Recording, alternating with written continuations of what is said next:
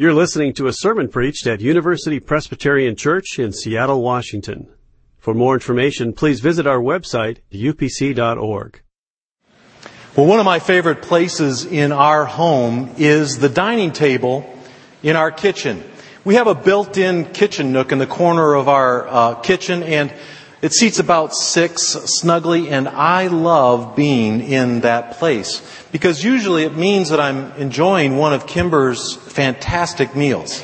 She is an incredibly good cook, and as you can tell by my body shape, I take a little too much joy in that.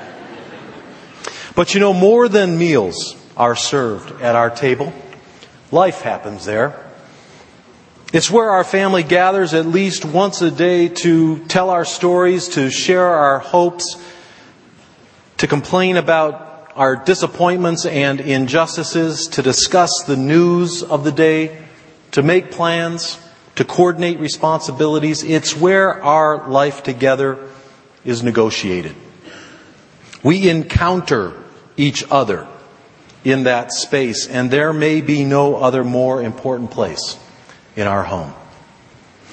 Well, for the past 5 weeks, we've been meandering through the Gospel of Luke, examining personal encounters with Jesus as He intersects various people's lives, oftentimes at the table. Jesus is a person on the move, but He always makes time for meaningful, life-changing interactions, taking a time out to enjoy the hospitality of someone's dinner table. Well, today we examine another one of these encounters as Jesus is passing through Jericho on the way to Jerusalem. He turns His face towards Jerusalem for the last time, and He's determined to make His way there to fulfill His unique mission. But He's not so focused on His journey that He's prevented from being interruptible. And it's this interruption in His journey towards Jerusalem that we take time to turn our attention to today. Open with me, if you will, in your Bibles to Luke chapter 19. And if you're using our Pew Bibles, you can find it on page 854. Luke chapter 19. We're going to start at verse 1, and I'll read it for us. Jesus entered Jericho and was passing through it. A man was there named Zacchaeus. He was a chief tax collector, and he was rich. He was trying to see who Jesus was, but on account of the crowd he could not because he was short in stature. So he ran ahead, climbed a sycamore tree to see Him because he was going to pass that way. When Jesus came to the place, he looked up and said to him, "Zacchaeus, hurry and come down, for I must stay at your house today." So he hurried down and was happy to welcome him.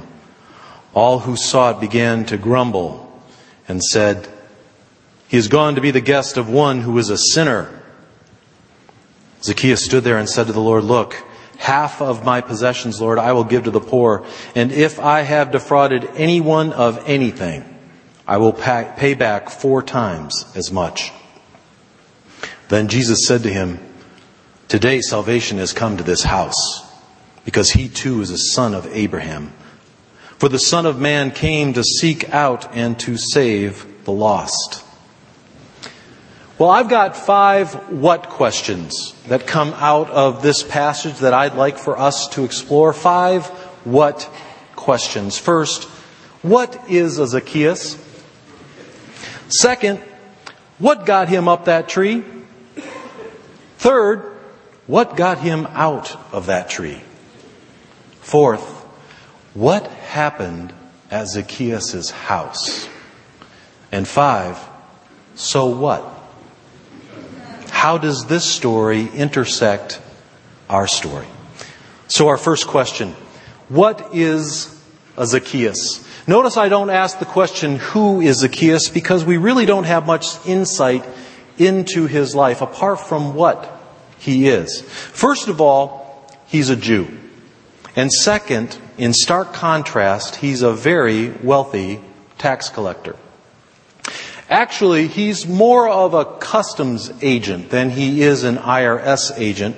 You see, in the Roman colonies of first century Palestine, the Romans kept their bureaucratic footprint rather small. Instead of building their own tax bureaucracy, they would outsource the tax collection role of government. And so Zacchaeus, who must have been a fairly shrewd businessman, he negotiated the contract to become the head customs official in Jericho. Now, Jericho was a very prosperous trading city, and you can well imagine that if you have the contract to collect customs in that very prosperous city, you're going to do very well. And we can also imagine that this was not a popular position among his fellow Jews. To do well as the head of customs in Jericho also meant that you were likely an instrument of graft and corruption. Zacchaeus was part of the machine, and his immense wealth betrayed him. He was a Jewish agent of the Roman Empire, and he was disowned and despised by the Jewish community in Jericho. He was public enemy number one. That's a Zacchaeus. Jewish, immensely successful, deeply despised. Second question. What got Zacchaeus up that tree? You have to admit that's a strange occurrence. This spectacle must have seemed quite ridiculous to onlookers. Well, the most obvious answer is that he was short and he needed to borrow some height. But what really motivated him was intrigue. You see, the passage in Luke that immediately precedes this passage tells the story of Jesus healing a blind beggar on the outskirts of Jericho in the suburbs. And perhaps, in fact, it was likely that word of that miracle had reached Zacchaeus, and he was intrigued by this one who could make a blind man see. He had heard about this person, Jesus, and he deeply desired to see him. In fact, this intrigue was powerful enough to get a grown man up a tree. Well, the third question. What got Zacchaeus out of that tree? And this is where Jesus turns the tables on this event. You see, Zacchaeus has this deep desire to see Jesus for himself, but when Jesus actually comes upon the place where Zacchaeus is, something extremely surprising happens in that place. Yes, Zacchaeus sees Jesus from his perch in the tree, but more importantly, Jesus sees Zacchaeus. And that changes everything. What begins with intrigue moves to invitation. Jesus takes the initiative. He invites himself to dinner at Zacchaeus' house. It is this backward invitation that initiates the life-changing encounter that Zacchaeus could not have possibly anticipated. Now, this is very impolite, don't you think? I mean, who invites themselves over to your house?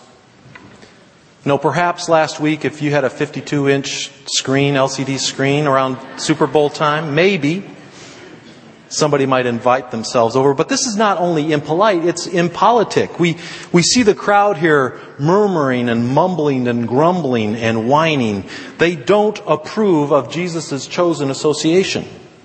There's a crisis of faith. You can hear them thinking, why does this good rabbi, who has the power to give sight to the blind, choose to hang out with Jericho's scumbag in chief? Does he not know who this crook is? Does he not know the nature of his dirty business? This is not right.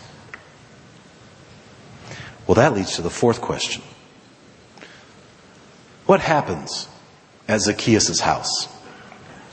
There are no details in this text, unfortunately. But this encounter, we can certainly see the outcome of it. It caused a massive turnaround in Zacchaeus' life. In verse 8 here in the text, Zacchaeus gives witness to a radical life change. This transformation occurs at the core of his being, at the very substance of his identity. It has to do with the relationship that he has with his wealth and how he practices his vocation. This represents a momentous reversal. This is not life change at the margins. This is a revolution of the heart. Zacchaeus' identity is built upon his wealth and his status as an agent of the empire. Zacchaeus' encounter with Jesus literally turns his world upside down.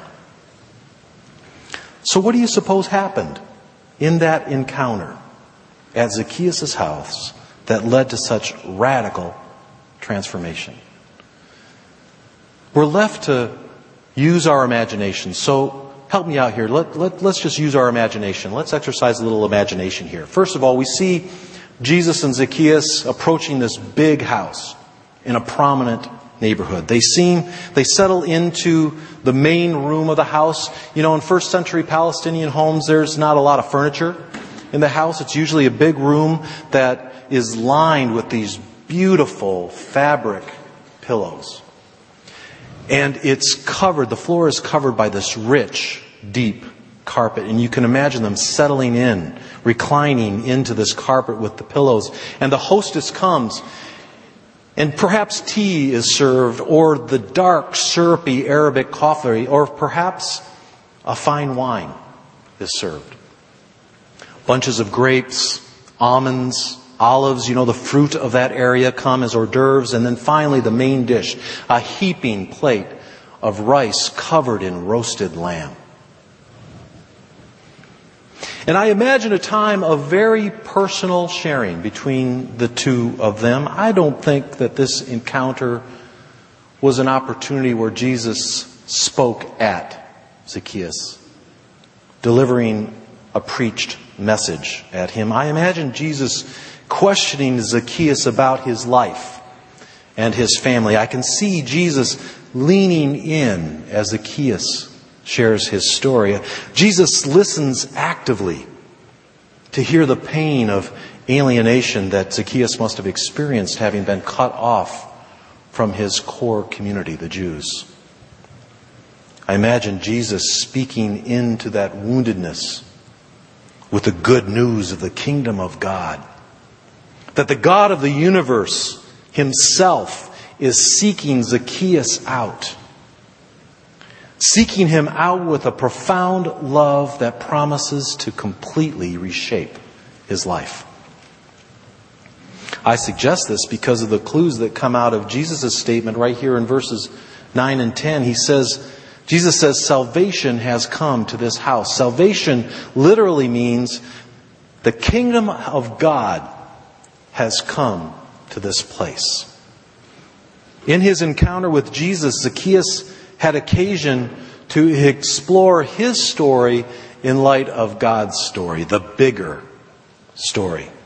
And Zacchaeus is given opportunity to reimagine his life in light of that story. He's offered an opportunity to refashion himself, to take off the old way of being that was determined by his wealth and status and was propped up by a vocation of corruption, and to put on the new self that's reoriented around the person of the Lord of Lords himself, Jesus Christ, and shaped by the kingdom values of generosity and justice. The hold of the empire was displaced by the invitation of the kingdom, and life will never, ever be the same. Jesus does one more very important thing in his closing statement on Zacchaeus. Jesus reclaims Zacchaeus for the community. He gives Zacchaeus back to his Jewish community. He says, today the kingdom of God has come to this place because Zacchaeus too is a what? A son of Abraham. In this statement, Jesus indicates that this transformation is just not merely a personal transformation. It also has communal ramifications. Jesus signals here to the surrounding Jewish community that while at one time Zacchaeus was cut off from that community, he was now to be restored to it. This is a word also directly to Zacchaeus that he cannot live into his new identity as a solo operator. He needs the support and friendship and accountability of the God-centered community.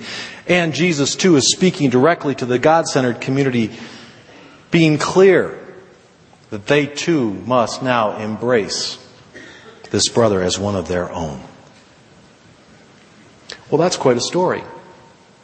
Intrigue, invitation, transformation. And it leads us to our final question, our final what question. So what? In what way does this story suggest itself in our story?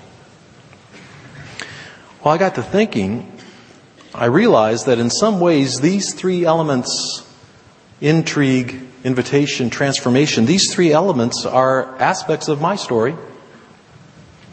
I grew up as an only child in a divorced, broken home.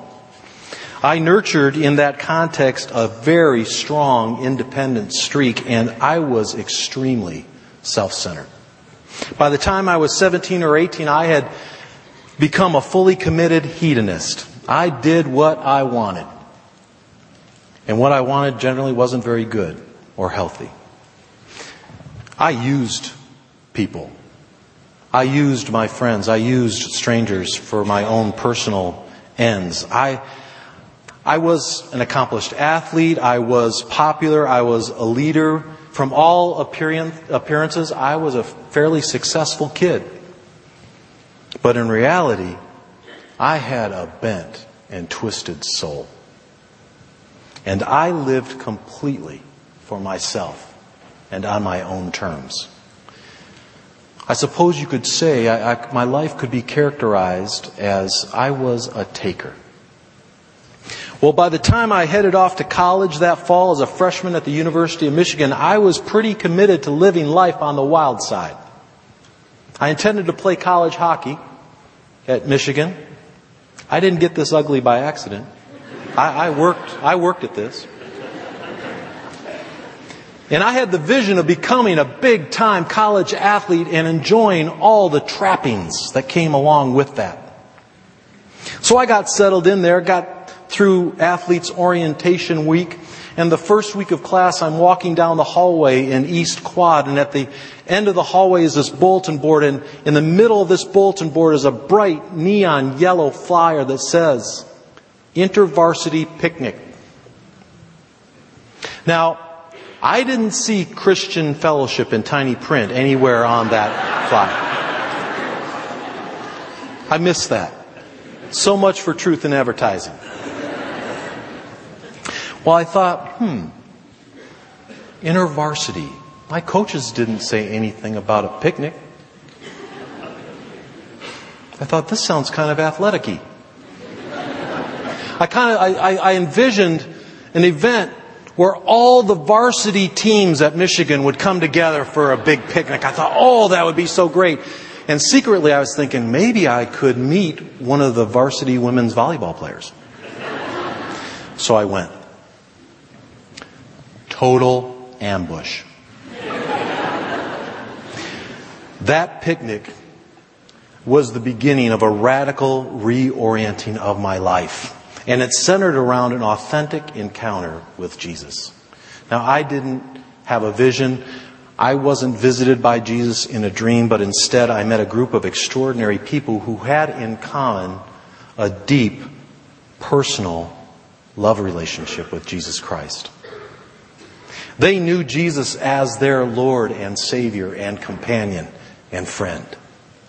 And I was intrigued to discover the attractive attributes that I found in their lives. And I had never experienced anything like this before. Through their genuine love and friendship, and as they continually and sometimes obnoxiously invited themselves into my life, I in turn was invited into their community. And they were a people of the book. They introduced me to Scripture. And in Scripture, I encountered for the first time the authentic Jesus that previously I had no idea existed. I experienced Him for myself, and transformation began. And as they say, the rest is history. These stories are fundamentally stories that describe spiritual formation. Or in other words, the process of becoming formed and shaped by the living Lord Jesus Christ. And as I reflect on the process of spiritual formation, as I think about what it is, what's actually involved in spiritual formation, how that actually happens in our lives, I see the same dynamics of Zacchaeus' story at work in it.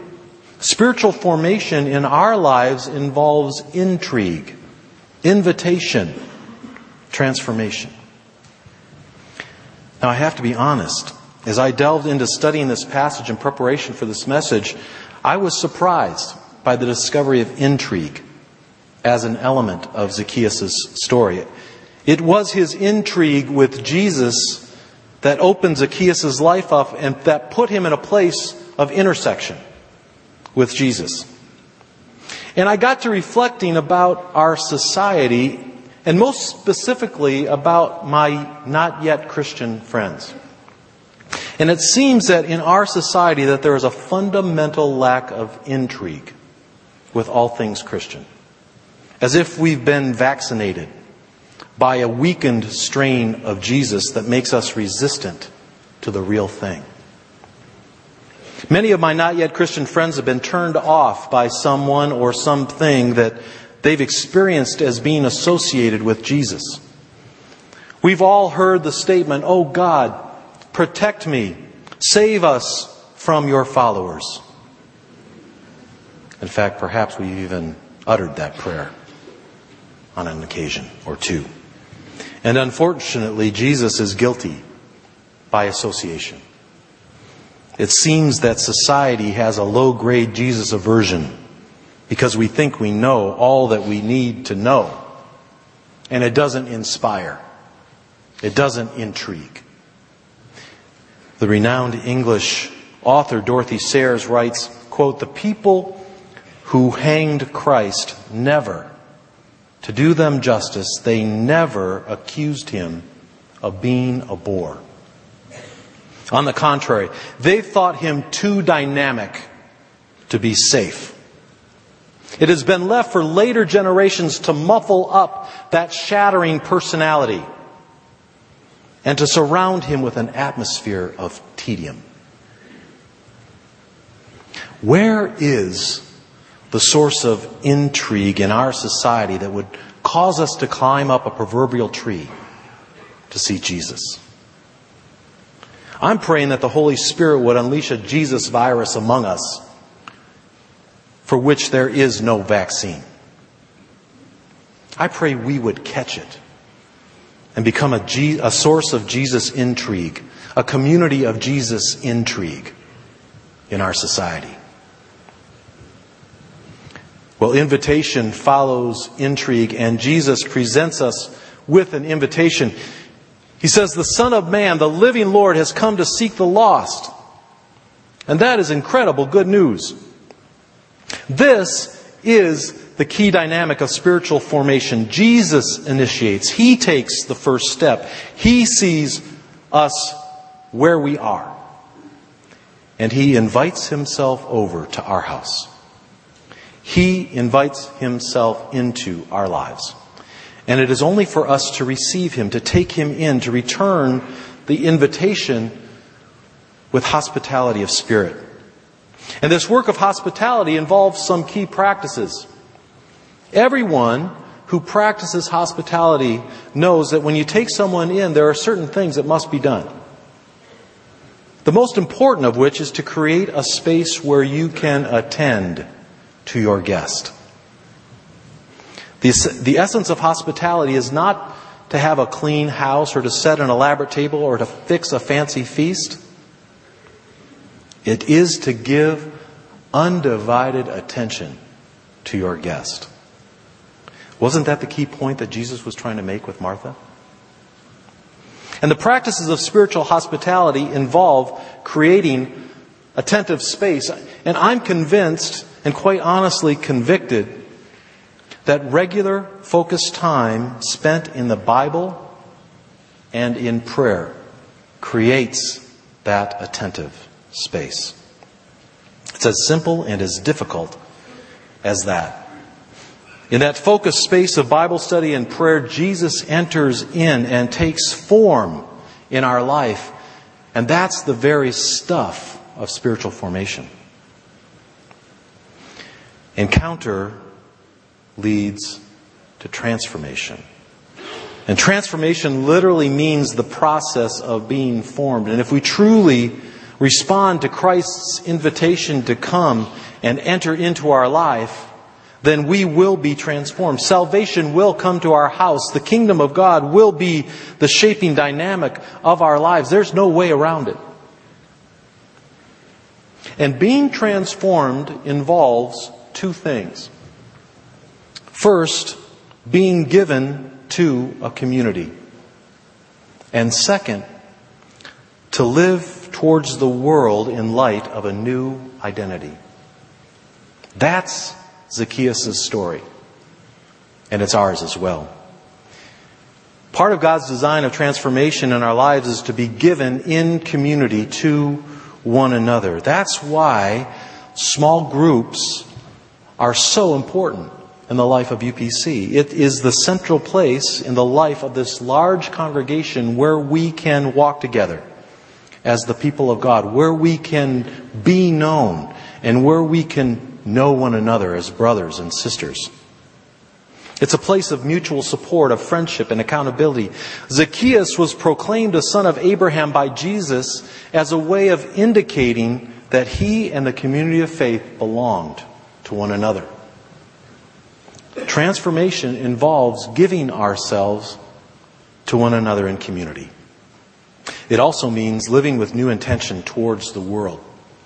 For Zacchaeus, his encounter with Jesus meant a radical reordering of his world, a dramatic redefinition of his mission and purpose. He gave witness to the transforming work of Jesus in his life by redefining his relationship to his wealth, taking hold of a new sense of mission, literally giving half of everything that he possessed for the uplift of the poor. And he reframed his sense of purpose by pledging to pursue justice as a fundamental aspect of his vocation, to make restitution for the evils he perpetrated on the community, and to commit to live justly moving forward. Intrigue, invitation, transformation. These are the dynamics of spiritual formation that we witness in Zacchaeus' encounter with Jesus, and perhaps they're the same dynamics that are at work in our lives as well. As a pastoral leader here at UPC, I pray regularly for this congregation, for all of you. I hope you don't find that as a surprise.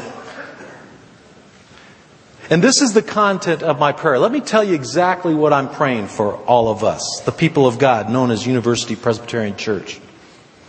First of all, I pray that we would continue to focus our lives in Jesus Christ. Continue to focus our lives in Jesus Christ. Intrigued enough to expectantly be looking for Him, deeply desiring to see Him in our midst, and actively responding to His invitation to take form in our lives.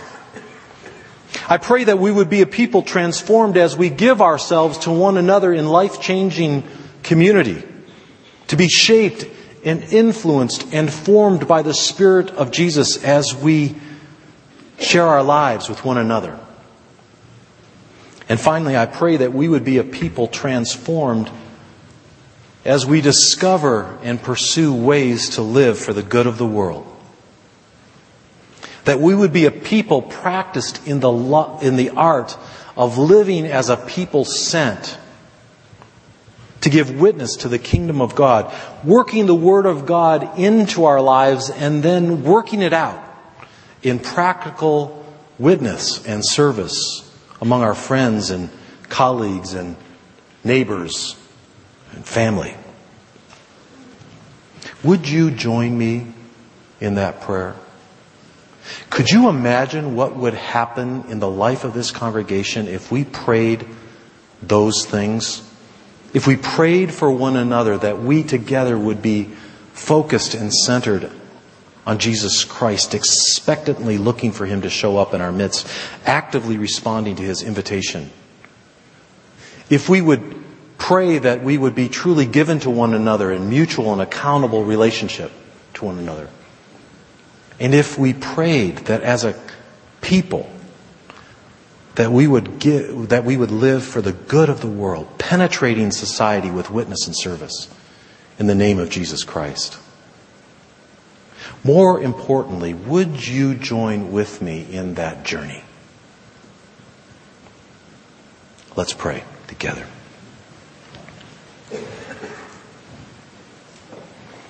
Holy Spirit, shake our slumbering souls awake.